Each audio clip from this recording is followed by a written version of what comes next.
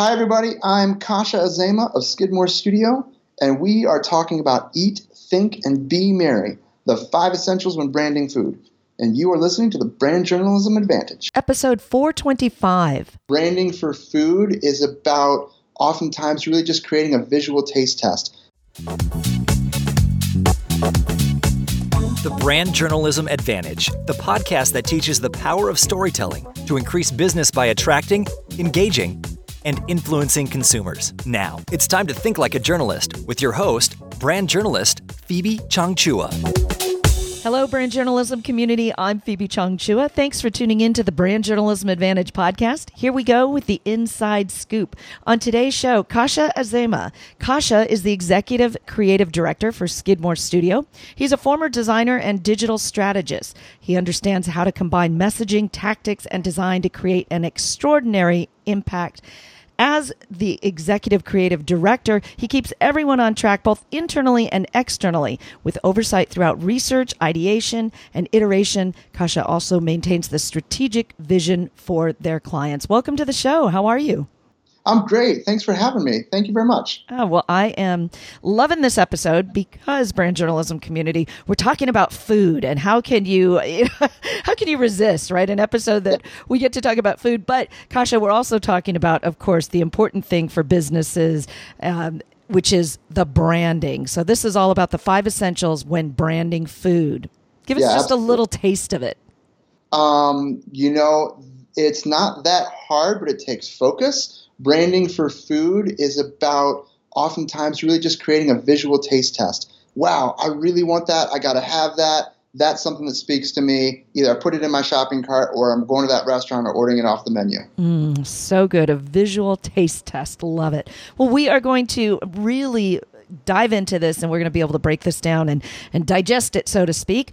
But, we start with an icebreaker, and this is just funny because another food topic here, and I got to ask you, you're not like 20 years old here. So you write, I've never had a cup of coffee in my life. Wow. Really?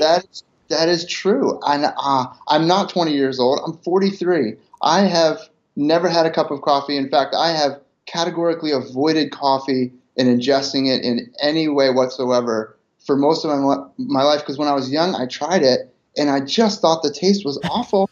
And I said, why do people drinking this stuff? Cream and sugar, and sure, but it's still just an awful taste. And now it's a point of pride. Now I can't stop my streak of 43 years never having a cup of coffee, which is insane because here at our studio, we have 4 coffee makers. I mean, we live on caffeine. We're creatives. This is what we do all the time. And people are just constantly shocked. Oh, that is so funny. So let me ask you this, because a lot of times people who dislike the taste of coffee often say they love the smell of it, though. So how's the smell sit with you? Ironically, I really don't care for the smell. Like wow. if I have a meeting at Starbucks or something and I leave, and you have that Starbucks smell on your jacket, and I'm like, oh, I can't wait till this wears off because it's just a funky smell. I understand that the world loves coffee, and I'm happy and we have coffee clients. I'm happy to help them all day long. The rest of the world can enjoy it. I will enjoy something else. I love it. Well, I've actually heard this before with other people, but and for me, you know what? I like the smell better than the taste. So sure, yeah. That, right. Well, I've got a good one for you, that a quote that I'd like you to break down for me and tell me what you think about it. It goes like this. I think it applies to branding and food clearly. Don't count the people you reach the people who count. David Ogilvy. What are your thoughts on that? Yeah, 100%. That's a smart guy, that David Ogilvy. I mean, a little bit, right? Right, exactly. All of us quote him, regularly and religiously. He's absolutely right. Everything that we do here at the studio, my entire kind of career has been focused on being human-centered. So there is a human being at the other end of the communication that we're trying to put out for branding or communication, whatever it is that we're doing. It is all about who is that person, how can we connect with them in a real, authentic way. I think that's what David Ogilvy was going after. There are people who count. The people who count, those are the ones that we're really attracted to and communicating to. Everybody else, honestly, by the wayside. We don't have to talk to everybody in the world. We only have to talk to the ones with whom our brand really needs to engage. That is so important, and why brands need to understand that the vanity metrics just really don't matter. Oh, not at all. Yeah, right? It just matters who you're reaching that really matters to your brand. Yeah, I call it ego marketing. Like, hey, we want to put up a billboard. That's great. Your president gets to see it when he drives into the office, but nobody else cares. Right. Ego marketing doesn't solve anybody's problems. So true. Give us a success quote or a tip that's meaningful to you. Yeah, we're here in Detroit, and my office window literally looks across the street at the workshop where Henry Ford first started crafting automobiles, which is like, arguably, his movement and direction and building that automobile company and the way he innovated that has changed not only our city, but just North America and the world at large. And I think about something he said that is so important that I love. And he said, if I'd have asked my customers what they wanted, they would have said a faster horse. And he was right. Like, people at that time, they just wanted to get places faster, and Henry Ford knew there was something else that they needed beyond what they wanted and they could articulate. And that's a branding tenet, right? People think they want something, but they don't really understand what they really need. And it's our job as branders and marketers and communicators to help connect with people's actual needs and get past the thing that they say to the thing that's really true inside of them and really connect with them in that way. Oh, yeah. All about that quote. That's so true. Delivering what they need, not so much what they think they need, because a lot of times they don't have that vision. Now we're talking about like Apple, right? Yeah, absolutely. Like who would have said, I really need, iTunes, and then I really need an iPhone. Like, we weren't thinking that at the time. And Apple, created the right products that helped everybody just do their work in their world better. Mm-hmm. Indeed. Well, I'm curious how you got into all of this, how your branding became about food, because I just think that's fun. Like, you can work in the marketing world and you can brand a lot of different companies and a lot of different products, but working in the food space certainly is, tasty and inviting at many levels. So share with us a little bit more of your background, how you came to be where you are, and then take us to that moment in time that's considered your proudest moment, your career highlight. Great. Yeah. So, real briefly, we focus on clients who are in the business of food and fun, and which is great for us because it means that we're constantly doing things around food or entertainment and sports and recreation. And we focus exclusively on that kind of client, specifically because we enjoy it. We've built up a portfolio of work that is good around it, and it helps us solve specifically consistent problems in those industries. I've got many friends in the advertising and branding, and their firms are typically broad and varied, as you just mentioned, and they'll solve any problem for anybody. And we found that by honing in our expertise, and I found that being an expert in food and fun gives me an opportunity to solve specific problems really, really well. Then, your second question about a career highlight, I was just thinking about this the other day. I'll go back, 20 years. I was in school 20 years ago, and I had a professor. His name was Dr. Martin, and this guy was mean. I mean, like, if you didn't do good work, he would just light you up, and your craft had to be so good. And if people didn't do good actual craft with their hands and what they're producing, he would just go to town on them. And that stuck with me at the time. Like, this guy's such a jerk. How can he be so mean? But over time, I realized, he's absolutely super right, that it's all about doing it really, really, really well, no matter what you do. And I reached out to him a few months ago, and I said, I don't know if you remember me, but that lesson, that really stuck with me.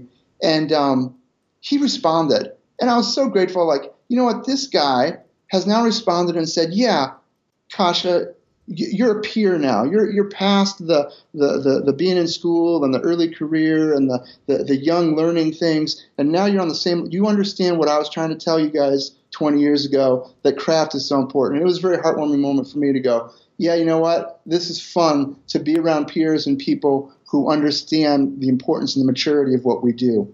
Wow, that's so cool, especially when you admire somebody like that. Well, you admire them, but you're also a little bit fearful of them. Yeah, right. Exactly. Absolutely. All right, take us to that time when it didn't work, that story about the painful moments that we all struggle with. Pick one and tell us how it unfolded for you and what you learned from it. Yeah, there's this one time, and I tell this story a lot to young professionals that I work with, because I have a lot of 20-somethings and early 30-somethings on my team. And there was this one moment. I was early in my career, and I got invited. I was a graphic designer at the time, and I got invited in a brainstorm meeting with some senior executives at what was Chrysler at the time. So we're there, and I'm a little trembling in my boots, like, young professional with these senior executives. These people, get paid big bucks. They know lots of stuff. They're really smart. What am I going to contribute to this brainstorm? And I spent, Phoebe, the whole brainstorm like dead quiet. And like I'm writing things in my notebook like, oh, that's a good idea. Oh, I should do that. Oh, this would be a good thing we could do. And invariably, as I'm writing things in my notebook and not contributing, these senior executives and senior creatives that I'm sitting in this meeting with are coming up and saying the same things I'm writing down. Yeah. And I was like, at the end of the meeting, I realized, you know what? Don't keep your mouth shut. Like, participate. If you're a smart, creative, and you're willing to put yourself out there, you have meaningful, viable things to contribute to the world. And just because, see, this is a fallacy that we often stumble into as branders and marketers. Just because our clients are our clients doesn't mean they know everything. They've hired us to be experts. We're the ones who know, in fact, much better about doing this work than they do. We need to be bringing our best ideas and our best thinking and vocalizing them, putting them on the table with open hands, and letting that brainstorm and those ideation sessions go where they will. Oh, so important. When I was a young newscaster, or actually I was a news reporter at the time before working as an anchor, I would go to press conferences, and I felt like that because I was only in my early 20s, and I was scared to ask a question because I was so young, and they were, 10, 15, sometimes 20 years older than me at these press conferences, and I thought that I was going to say something dumb, and, so I would kind of wait till the question was answered, or I would try to get it after the press conference, and it took time for me to realize, hey, I'm in this role, and I have every right to ask this question, even if it were a dumb question. but it's all about just believing in yourself. And that was a hard time for me back then. And a lot of it was going on during the Persian Gulf War. So I felt very threatened. You had television stations from LA, you had San Diego television stations there. And, this was big news. So I totally get it. I can imagine that was difficult. It's that young professional, and you recognize the same thing I saw when I was young. Like that moment where you go, you know what, I have something to contribute. And I love seeing that moment in my teammates, the people who are on my team who are in that space in their career when they begin to turn that corner and contribute their own, meaningful creative contributions. That's a beautiful thing. And like you, a lot of the questions that were being asked were questions that I had written down, wanted to ask, but, shaking in my boots. You're already, just go ahead and stick yourself out there. That's What's right. the first thing to happen? You look dumb? Oh, it's fine. You learn something. You move on. Yep. So true. All right, let's dive into our top tips section where we're talking about eat, think, and be merry. These are the 5 essentials when branding food, and Kacha is going to break it down for us. Yeah, there's kind of 2 sections I want to talk about because they're different from each other. Packaged food on the one hand has a certain set of branding tips, and then restaurants on the other hand, a different set of branding tips. I'm going to break these down kind of one at a time. So let's start with packaged food. The first thing I tell people, and I tell our clients all the time, is you got to remember this little phrase: stop, hold, close. So here's what happens: you're in the grocery store, someone's walking down the aisle. The job of that package is first to attract their attention and stop them. Mm-hmm. The second job of that package is to hold their attention. This is where you get into product information, product highlights, features, differentiators, things like that. And then the third part is the close. When somebody picks that package up off the shelf, they flip it around to see the product information or the details, yada, yada. This is when they go, okay, yeah, you know what? I want to buy this, and I'm going to stick this in my cart. That is number one, by far, the job of packaged food branding: stop, hold, close. Give them that visual taste test and get it from on the shelf to in the cart. The second thing I was going to talk about for packaged food is positioning. It is so important to understand the competition and pick a unique and authentic spot in the landscape amongst the competition. Because you're sitting on the shelf, you are not the only product of that kind on that shelf. There are other products, competitors, with very similar attributes, if not identical attributes, So what is your position in that landscape on the shelf? Are you the fun and quirky one? Are you the all organic one? Are you the one with the super great bubblegum flavor for kids? Like, what is that unique spot in positioning that positions you differently from everybody else? And then finally, in packaged food, I invented / just kind of keep using this word, differenting. This is how you stand out. Please do not do the same thing you see other brands and packages doing. And this goes for any brand, but it's especially true on in a grocery store aisle. There is so much Me Too branding out there. You have to be different. And the way we think of it is win the aisle. What is it that you need to do and say, and how do you represent yourself so that as the consumer, the customer standing there in that grocery store aisle, what makes you win in that aisle in that moment? And the interesting thing is when we work with packaged food that spans multiple aisles and product lines and product extensions in different categories, how do we win, keep a consistent brand and win the aisle in different locations across the grocery store? That's a really fun exercise. But it's really solving it each time for each moment. Right. And I like these last two especially. Well, I mean, all of them are great. The stop, hold, close, the positioning on the shelf, and the differenting, great word.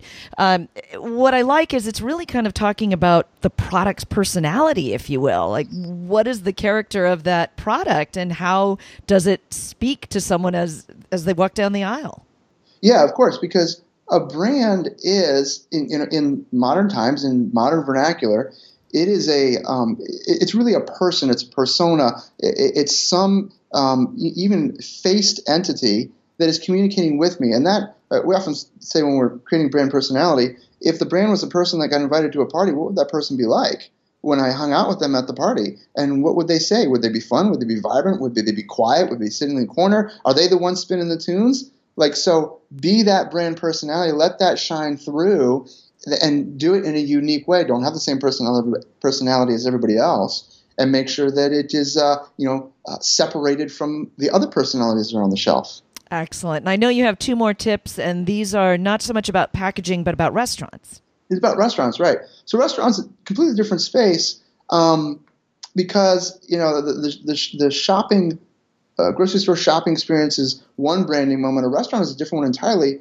Being human-centered, you put ourselves in somebody's shoes and they're thinking, I want to go out to eat tonight. Where am I going to go? And it has so much to do with word of mouth and perception. So that's what restaurants are all about. And ultimately, I tell restaurants, branding over marketing. Like, restaurants will trend all the time to only wanting to do activities that get butts in seats. Like, oh, I need a BOGO for a special on this chef special entree that we're doing this month, or we're going to do a limited time coupon, or we're going to do a geofencing initiative, So you know what? Those are all great, but you've got to get the brand right, because ultimately every single touch point in your restaurant, the way it looks, the way it sounds, the menu, the server, the food, etc., creates a perception that one person tells another and creates a brand ripple effect through the community. And that's how people end up choosing which restaurant to go to, is because they heard, oh yeah, that Mabel Gray restaurant, that's a really sweet place. I want to go there. And when I go there, I'm not disappointed because it's beautiful and it's well done and every touch point is well put together. So restaurants, I know you want to get butts in seats, but I'm going to tell you, branding over marketing, get your brand right, holistically from the top down. And then the second thing I would say for restaurants is the menu matters. The menu really matters. I'm going to think about the graphic design of the menu, because you've got somebody in your restaurant, and this is the thing that you put in front of them, and you said, I want to give you an impression of my restaurant and a visual taste test, again, that about what you're about to experience. If that menu is lackluster, it's boring, it has typos, you are not creating a good warm-up opinion about what this experience is going to be like. But when that menu is well-designed, it's clear, whether you use photography or not, it's the right photography, etc. You are already creating a perception of what that experience is going to be. And now, hey, I'm getting that food, I'm enjoying it, it continues to build that perception, and I'm walking back out the door and telling my other buddies, hey, this place was great, you got to stop by there. Simply because you went through the effort of creating a good brand and then giving me a really meaningful touch point, that one key moment with that menu in my hand to say, yeah, this is a good place. Yeah, and let's talk about some customer cleanliness too, or as far as when it comes to the menus, when you get a dirty menu, that sucks as well, right? Oh, it's terrible. I mean, I say touch points, and every touch point matters. I mean, Disney estimates that they have over 1 billion touch points in their park, and they're thinking about everything from every flower to every brick to every banner, sign, person you interact with, etc. Every touch point matters. So brand is certainly the things that we produce in our industry, but is all the other tangible and intangible moments around that experience. This has been really valuable. So brand journalism community, you know it'll be at thinklikeajournalist.com in the show notes under Kacha's episode, so you can check it out there. We'll have it recapped. It is time to think like a journalist. You've been hired to help an ailing company. It's about to financially collapse. Its reputation shot. You've got a month, $1,000 budget, a smartphone, and a laptop. How do you begin to turn this company around? This is really fun. I love this setup. So first off, chuck the smartphone out the window, power down the laptop. At this point, there are going to be distractions. I love these moments with brands because you've got a meaningful problem to solve, and that problem is really around the people. So you sit down with the folks in the room, you spend that $1,000 on takeout because you're going to be together for a while. Brand is perception, and perception equals reality. The perception of this organization is busted. How do we fix it? We start with people, we move to product, we move into process, and finally, the things we think of as brand, that public face. So I just make sure that we've got the right people in the room, make sure that we know the company's core purpose, that we all agree to it, we've got their values identified, then we use that core purpose and those core values, and we look at their products. Do these products align with the purpose and the values? Do these processes align with the purpose and the values? And ultimately, finally, we get down to that thing that is stereotypically the branding, the public face. We go, okay, now how do we represent this good company with this good core purpose, with these core values to the rest of the world? And that, I think, can turn around an ailing company pretty fast. What is one piece of technology, video, multimedia equipment, or an app that you just can't live without? Very simple. The camera on my phone. I'm using it all the time, snapping pictures of whiteboards and brainstorm sessions, out in the wild, see a sample that I like, stuff I need to remember, pick pictures of notes, my family when we're on vacation especially, it's constantly pulling out the camera. And which phone do you have? What do I have? iPhone 8, I think. One book, documentary, blog, podcast, or internet channel? Really liked Eating the Big Fish by Adam Morgan. It's a book about being a challenger brand. And ultimately, I think 99.9% of us work on challenger brands because there's only like 0.1% of brands in the world that are the dominant player in the industry. So it's really about how to be the challenger brand and how to succeed and let the challenger status continue to push you, give you motivation and momentum and drive to succeed. So I've been asking this question for the past couple of years, and we're closing in rapidly, it seems. We're talking about the year 2025. This is expert predictions. I'm curious from your vantage point, maybe talking about restaurants or, just giving us some advice that'll give us a competitive advantage for 2025. What do we need to be doing right now to make sure we're on point in about, 8 years out or so? Yeah, 8 years already, yeah.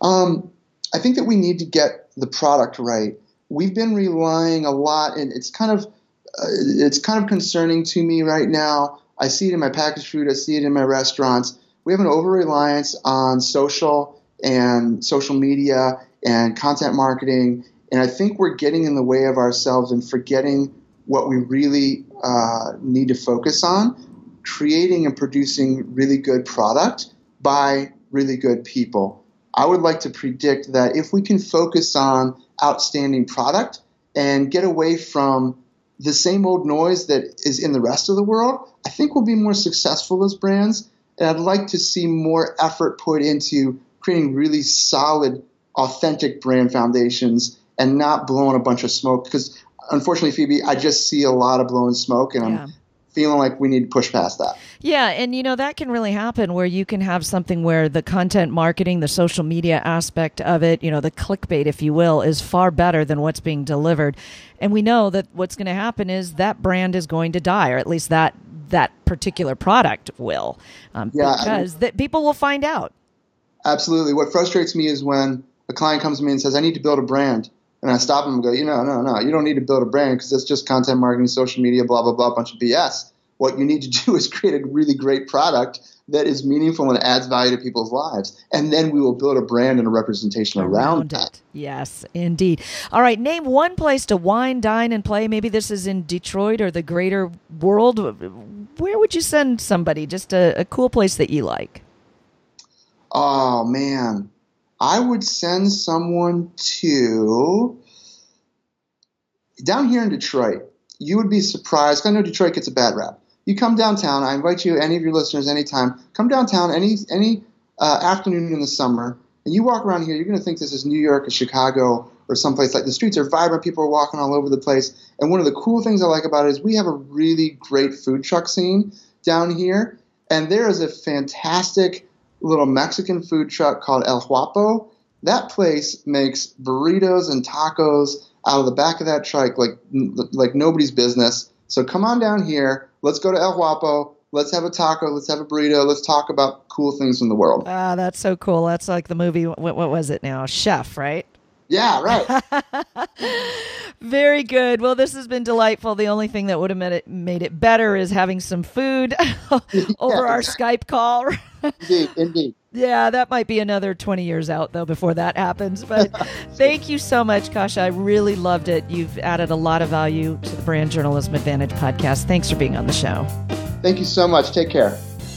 Hey, Brand Journalism community, you know that you can find all the valuable information in the show notes. All you have to do is head on over to thinklikeajournalist.com and in the search box, type in 425. And this interview and the resources mentioned in this episode will pop right up. Subscribe to the Brand Journalism Advantage podcast and be the media. Now, go think like a journalist.